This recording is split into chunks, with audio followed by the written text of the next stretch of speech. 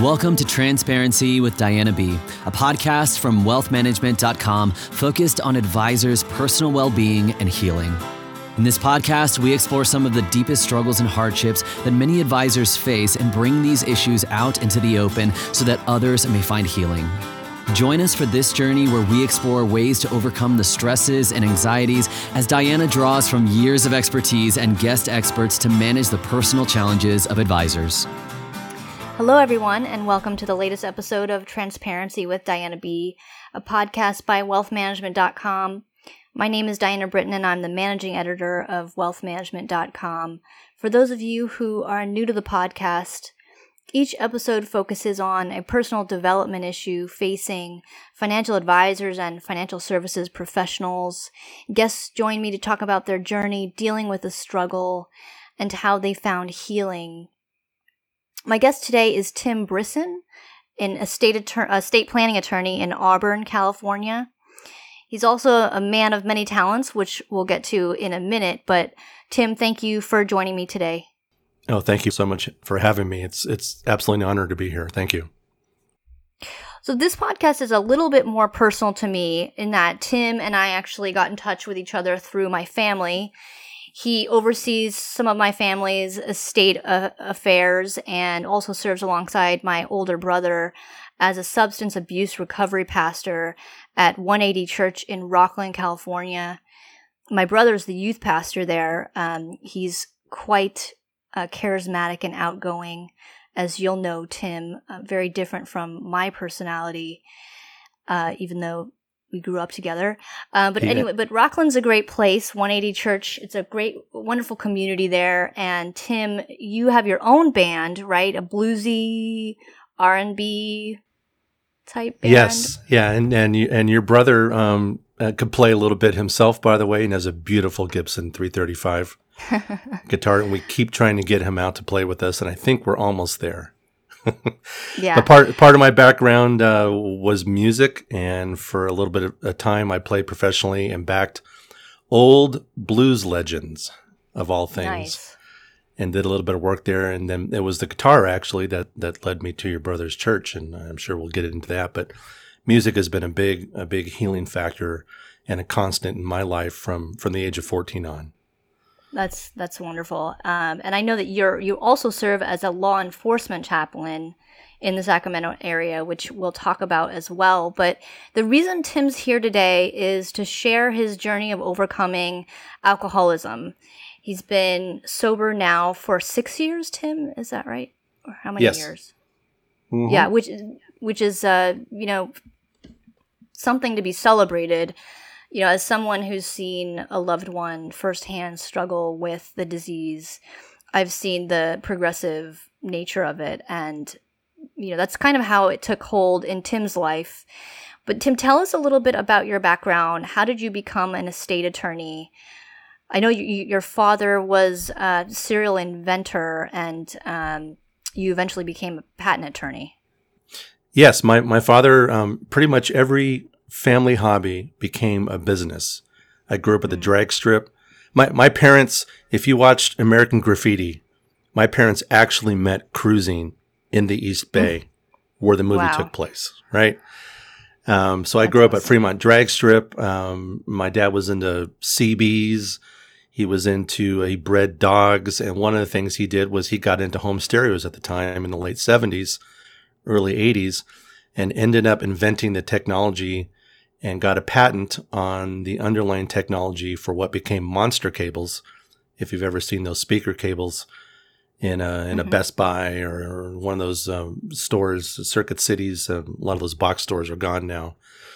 But he got a patent on that, and it was a business attorney that turned him on to a patent attorney and said, hey, you may want to see if you can protect this. And way back in 1981, my dad actually got a patent granted on a way of winding different wires of different gauges at different pitches, which was unknown at the time. I ended up going into the Air Force in 1984 because my band did not get signed and sent to L.A. and Sunset Strip like everyone else around me did.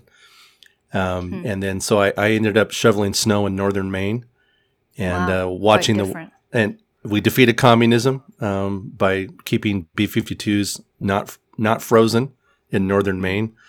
And from there, I went to the University of the Pacific in Stockton, California, and got a degree in engineering and physics because my other love besides the guitar was flying model rockets.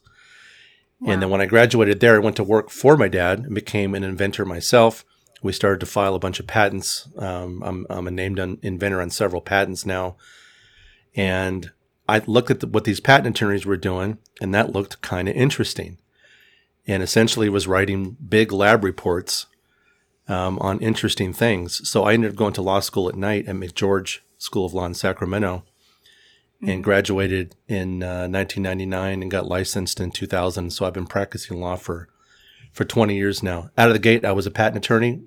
I had the great distinction of practicing law in South Lake Tahoe, of all places, representing great clients. I wrote a bunch of the original patents on FireWire 800 that ended up in the original iPod. So I was on the Apple campus before the iPhone.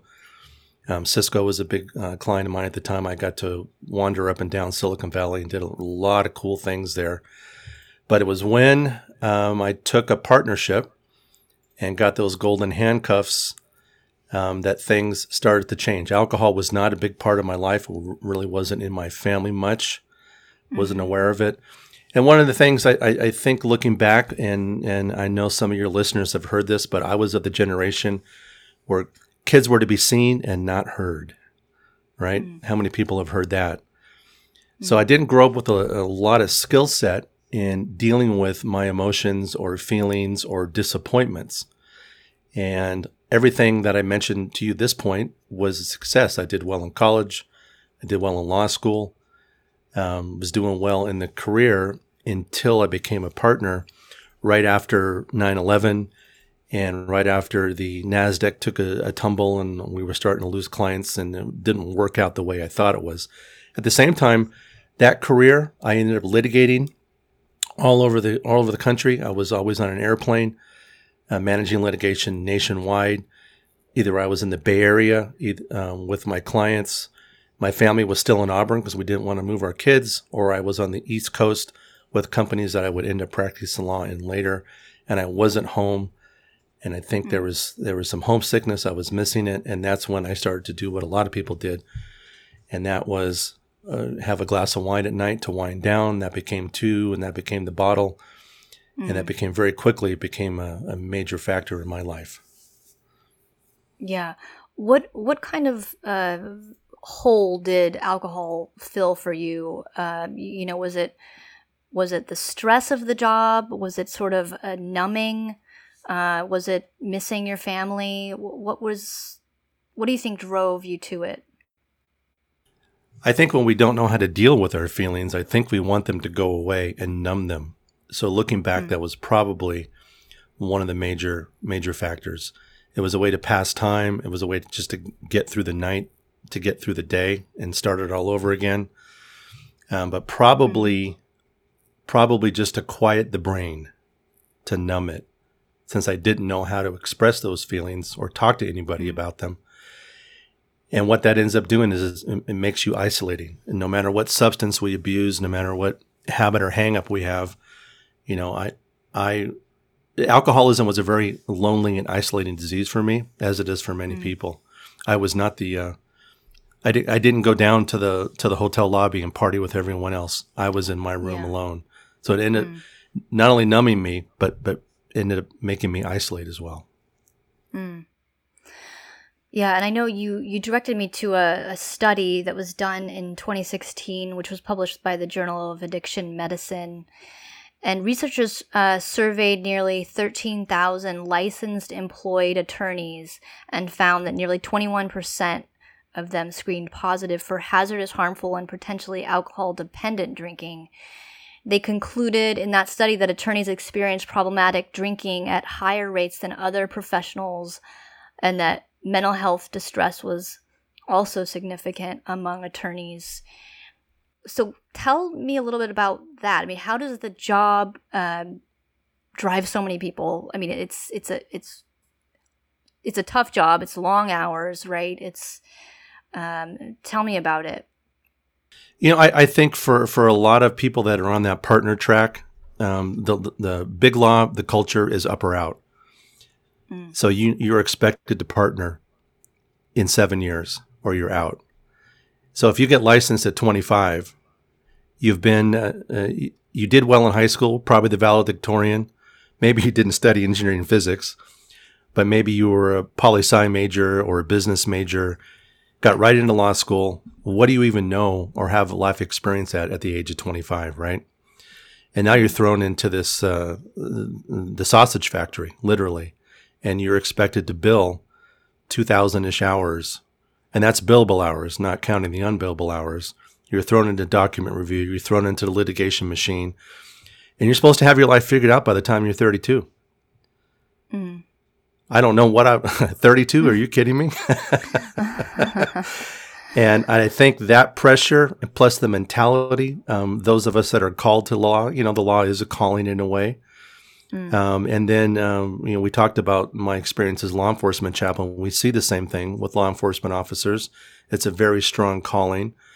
And they begin to wonder if they're making a difference. They begin to wonder, have I been passed over for a promotion? Did I not test well? And there's some betrayal. So if you don't get what you think you're entitled to, you can actually feel betrayed by the partners. And I think that leads people to trying to shut their brain down as well. I think physicians experience it the same. And I can only imagine that financial planners out there right now, whose calling is to help their clients do the best with what they have, look at this environment right now, right? Yeah, absolutely. You're making, it's not just life and death decisions. Obviously, physicians make physical life and death decisions, but the decisions that we make for our clients can be just as important in terms of justice for them, righting their wrongs. And for some people, their retirement, their 401ks, their money, this stuff that they have socked away, expecting it to be there when they need it, if it's suddenly gone, a financial planner can feel the same thing. So we self-medicate. Yeah. We don't want to bring it. We don't want to burden our family. We don't want to bring it. It's nothing you want to talk to your spouse about, for example. And you don't want to seem weak at work. So you're not talking to the other partner about any self-doubts that you have. Law enforcement certainly doesn't want to be weak in the briefing room or in the dressing room. So they don't talk about it in the locker room. And we don't talk about it. We isolate. And then we end up like I was doing, was basically self-medicating. Now, as what some would say a real alcoholic, I'm one of the 15% that my body apparently processes it differently. So part of what I did was activate that part of me. And for me, at some point, 2 or 3 years into my drinking career, as we call it, I couldn't stop. I was powerless to stop. Once I started, everything in the house was going to be drank, or I passed out, or something worse. So I activated that. A lot of people don't have that, but but abusing alcohol can still have negative effects in their life. But its talons got into me that way. And it was no coincidence that was right about the time that I'd invested money in the firm. Things weren't working out, and now you're sitting here. What do I do? Yeah. At what point did you sort of hit rock bottom and realize that you needed help? I was on a ride along with the deputy, and he goes, "Why are these people doing this? Why can't they stop?" And I told him, I said, "Well, we all hit bottom when we stop digging." And he's driving, and he's looking at me, and he goes, "I'm going to use that one, Chaplain. We stopped digging. We stopped digging." Yeah. So for everyone, it's different. And this is one of the great mysteries of recovery is everyone's bottom looks different. Yeah, I'll tell you my experience in recovery. A lot of it has to do with at some point, we just get tired of disappointing our family.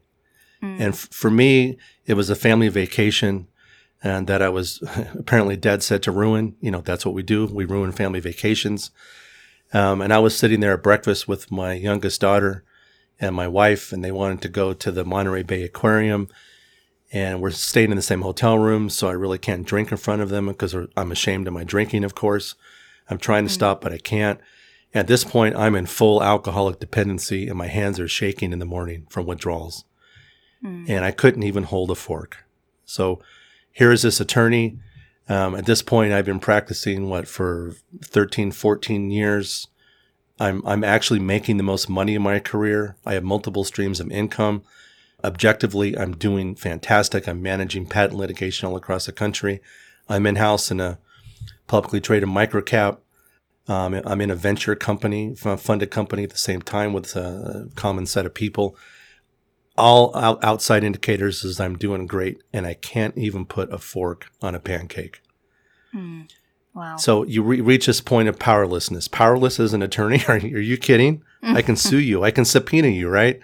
Yeah. I'm signing subpoenas all month long, right?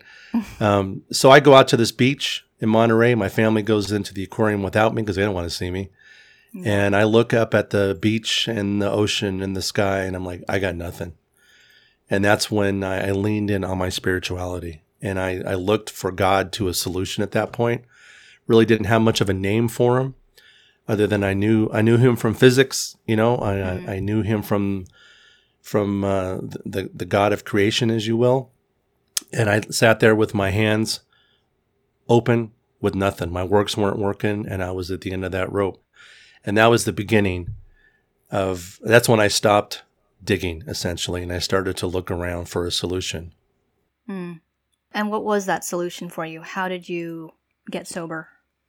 So that has to do with music, right? Here we go with music again, right? So as a band leader, I had some musicians that obviously had some issues with substances of one or another. And some of them had got sober through Alcoholics Anonymous. So I reached out and picked up that phone, and that's when I reached out and asked for help. They call it picking up that 500-pound phone. It's the hardest phone call you can make. And I told a friend that I knew that I was ready, and they took me to a meeting. And that's and that's where it started. Yeah, I know that organization has helped so many people on the path. Alcoholics Anonymous is an organization that can be traced back to the Oxford Group, which is a Christian group in the early 20th century. And that group practiced a formula of self-improvement. Many listeners may be unaware of this, but AA has roots in the financial services industry. It was actually co-founded by a stockbroker, a man named Bill Wilson, who was committed for alcohol addiction. And he was amazed when he was visited by an old drinking buddy who was sober for several weeks under the Oxford Group teachings. But, AA is, known the world over now, not just for its widespread nature and accessibility, but also for its 12-step program, which, Tim, you can probably speak to how some of those helped you. But what about AA helped you to find healing and to get past the disease? Yeah, and I think it's important to say that I don't speak for AA. I currently don't hold any service positions in AA. I have in the past. I've worked in the general service structure. My recovery about 4 years ago took a different turn.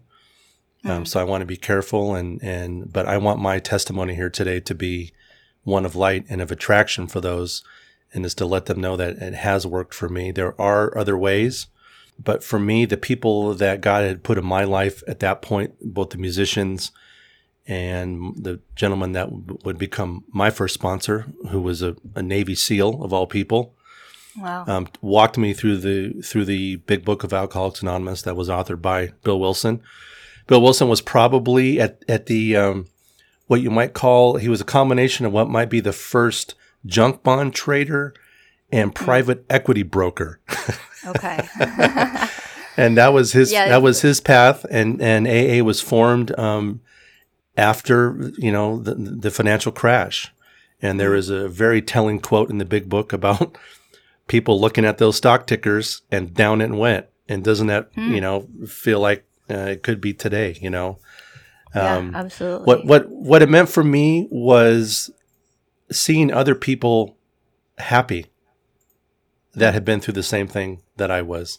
There was a process. I'm a sucker for a good process.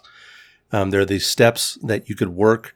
It looked like it was achievable, but there were other people that had been there that know where I had been.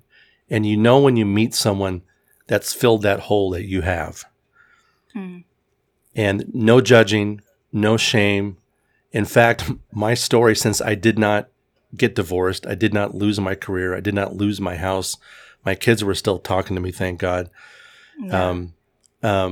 My story, I didn't even know if I'd earned my seat. But others around me let me know that I was welcome. And then I think the patent attorney in me that unpacks inventions and puts them back together found that there was a faith a little bit greater than what you're able to talk about in the rooms of AA. I still go to the occasional AA meeting, and I still keep in touch with those people. But I went down and found the Oxford group and began to do some of that reading, and that led me to really an explosion in my faith at that point. Yeah, and I know that you also serve as a law enforcement chaplain, which is, I'm sure you've got stories to tell there, but you were trained to help police officers deal with burnout and improve their mental wellness, things that people in this industry, estate attorneys and financial advisors could use some help with, to say the least. What are some of the things that you learned through that job that's helped, that might help listeners coping with the things that they're struggling with right now, anxiety, addiction, you name it? So what law enforcement faces is a condition that's called hypervigilance. They're always looking for a risk out there. So they're trained to look at body language. They're trained to look at every scene and see where, a potential attack could come from. And this hypervigilance state is hard to come down out of when you come home and want to sit there and hang with your family. So one of the things that we work with them is to teach them how to leave that, in the driveway.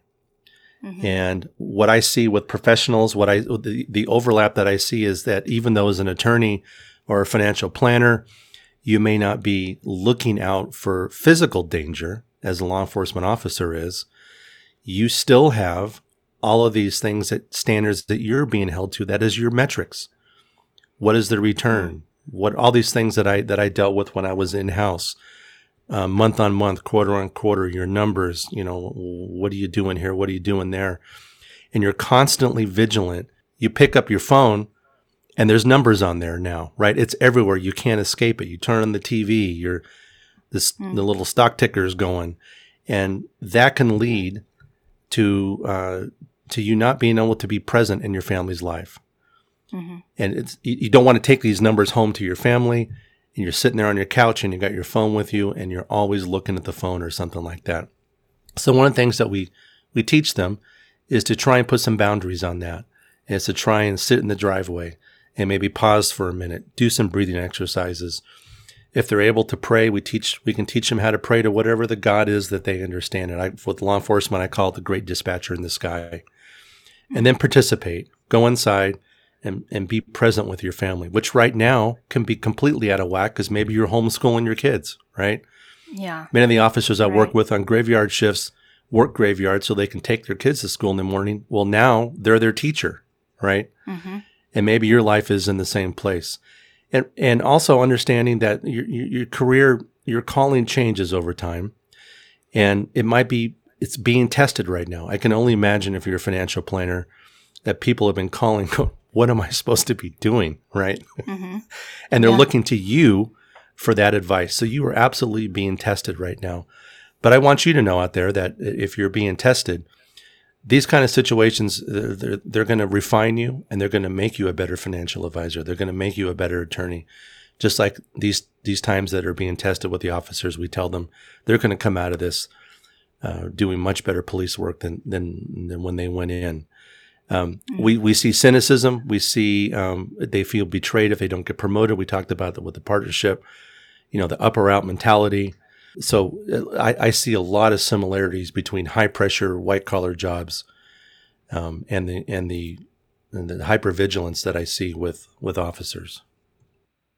Yeah. And how do you think your life experience overcoming alcohol has shaped who you are and the work that you do as an estate planning attorney? Well, I would never recommend my path as a career path. So, and this is the sort of the catch-22 is I totally regret having to put my family through that. Watching your husband or your father sit there and not be able to work a fork because it has too many moving parts. And that's not a great memory for my family, and being worried that I was on my path to killing myself. But my victory over alcoholism has been a great humbling factor. And, I've been very open in my recovery with my children, and I hope I am I can be a role model that they can overcome challenges in their lives as well. But my greatest weakness has become my greatest strength, because the irony of this whole thing is that as a chaplain or as an estate planning attorney, we are now listening and talking to people in those most vulnerable, intimate moments. Whereas when we started this podcast, I told you I was to be seen and not heard. Now we are there to be heard. And not just heard, but be present. We call the chaplaincy a ministry of presence. Our presence sometimes is the greatest gift that we can give to somebody, is just being present. So as we talked about leaving it in the driveway, as you get home from a tough day at the office, or a tough day on the stock market, or a tough client call, to be able to leave that behind and then go inside and be present. That's been great. As far as staying sober, the greatest way you can stay sober is to be of service. The greatest way you can is as Bill Wilson's co-founder, Dr. Bob, said, the 12 steps are 6 words, basically. It's trust God, clean house, and serve others. So being of service is one of the most important things I can do, including there at your brother's church as well. Yeah, and I myself have a loved one who has struggled with alcoholism, much of his life, and it's gone through so many different types of recovery programs, and had great moments, but it's still a struggle. And as a family member, I don't know what to do sometimes. I don't know what to do anymore, anything that you can say to those of us out there who have family members who can't overcome, who just, no matter what they do, just can't get over the hurdle. Yeah, let me talk at that. Bill Wilson's wife. That's a tough question. Yeah, for you. It is. And some of the most memorable experiences I've had on a ride along as a chaplain is when we come into someone's house and there is someone there that's, let's say, less than sober. And one of the family members is the one that called 911, right? And they'll tell the deputy will make sure everything's okay, and there's no danger there, and they'll go, hey, I got a chaplain with me, you want to talk to him? And essentially the message that I bring is one that they teach in Al-Anon, which is a group that Bill Wilson's wife founded. And there's 2 practical things I would say. One is, and it's hard for family members, is the 3 C's. Look, you didn't create this mess. You can't cure it. And you certainly can't control it at this point. So that's the corollary to the powerlessness part for those of us that are addicts, is I couldn't control it in the end.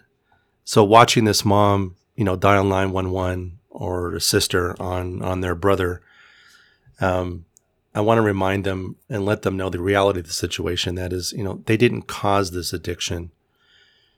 They can't cure it. And they certainly are unable to control it. Look at the situation. So then it's the 3 get-offs.